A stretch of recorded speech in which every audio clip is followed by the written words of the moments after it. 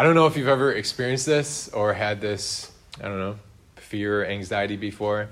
If you've ever gone with friends to like a party or to an event and you've driven like a half hour away and then you get there, you're at the party, you're at the event, you're at the thing, and you realize in that moment that you left your phone at home. And if you've experienced any anxiety with that, maybe even to the extent that you're like, okay, guys, I'm sorry. I have to go back home. I have to drive half hour to get my phone and I'll come back. Maybe, maybe not. Or like, I don't know if you've ever experienced anxiety or like attachment when you go into the bathroom and you don't have your phone with you. I don't know. I guess not. Me neither. That's never happened to me before.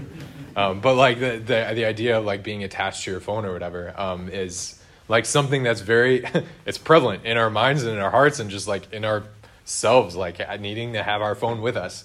There's a neurologist in Germany called Dr. Spencer. His name is Dr. Spencer, and he like has done research on like neurological studies and screen time, and he coined the term diminishable dementia, or like digital dementia, where people who are in high school, who are young adults, who are adolescents, they're experiencing literally in their brains digital dementia. Like it looks like they're old people with like how their brain is being structured, forgetting things, like not being able to hone in on different things. And yeah, he calls it digital dementia for those who have too much screen time in their life, that it's actually causing atrophy in the right brain. Like if we are spending too much time on screens, on iPads, on iPhones or whatever, like our right brain can atrophy. Like the left brain is very amenable to screen time,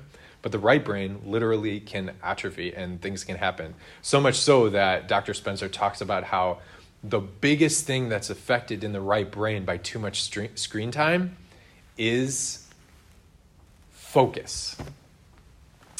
Not the missionaries, but focus. But like this idea, just this idea that we are not able to focus on one thing.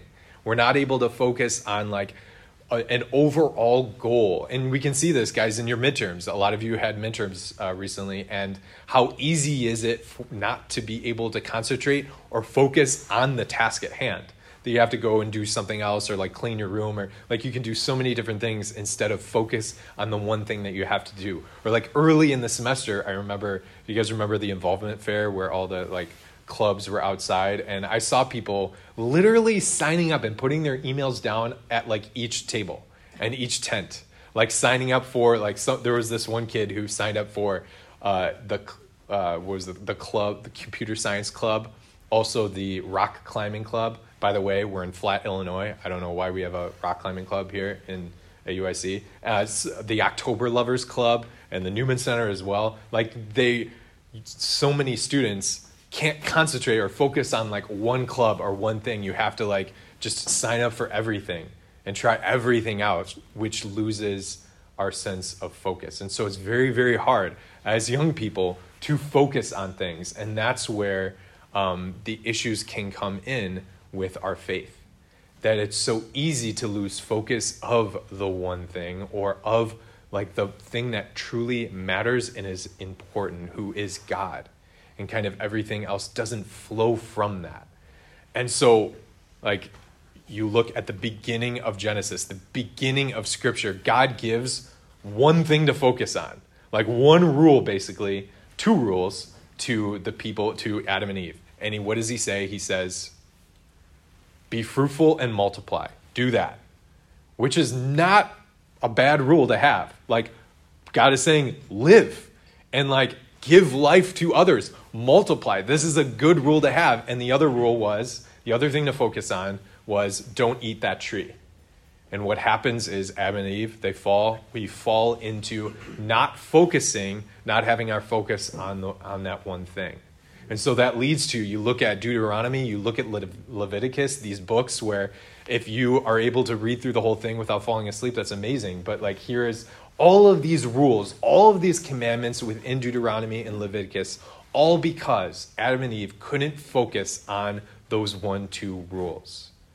that it was so hard that we have fallen into, like, now we have to deal with all of these different commandments because we can't concentrate, we can't focus on that one thing.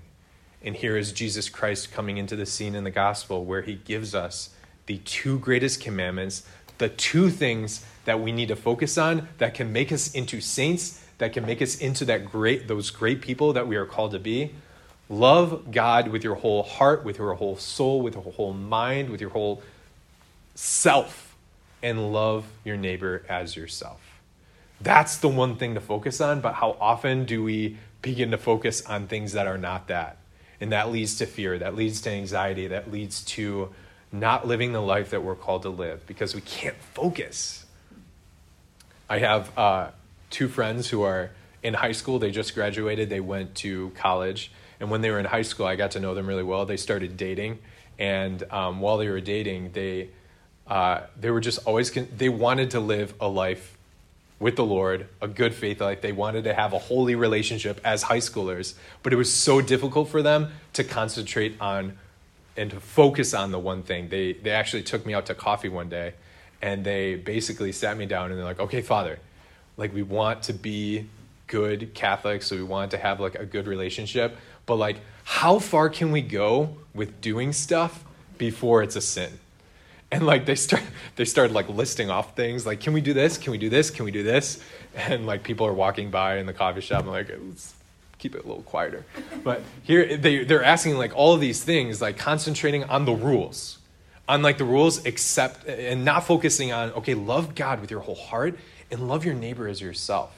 And I shared something with them about a quote that John Paul II had, which was to look at the other, to look at, before you have a girlfriend, before you have a boyfriend, to look at that man as a brother in Christ, then as a possible future spouse. Or to look at that girl as a sister in Christ, to love her as a sister in Christ, and then as a possible future spouse.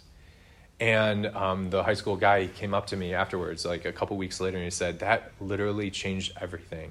That I can now focus on her as a sister and someone who I truly love, and look at the God who I love, and I no longer have to ask those questions of like, what can I do, what can't I do? Because I'm loving her as she should. Yeah, the rules are still there. The rules, we need the rules. We need commandments. But when we concentrate on that one thing, when we focus on that one thing, which is loving God with your whole heart, with your whole soul, with your whole mind, and loving your neighbor as yourself, then those rules don't seem like rules anymore. They fade away, and we can focus on that one thing. So my invitation is, what are those things in our life right now which deter us from focusing on loving God and loving our neighbor? And to be able to, at Mass today, just abandon those things to the Father and to concentrate on and focus on God and our neighbor and the love that he has for us.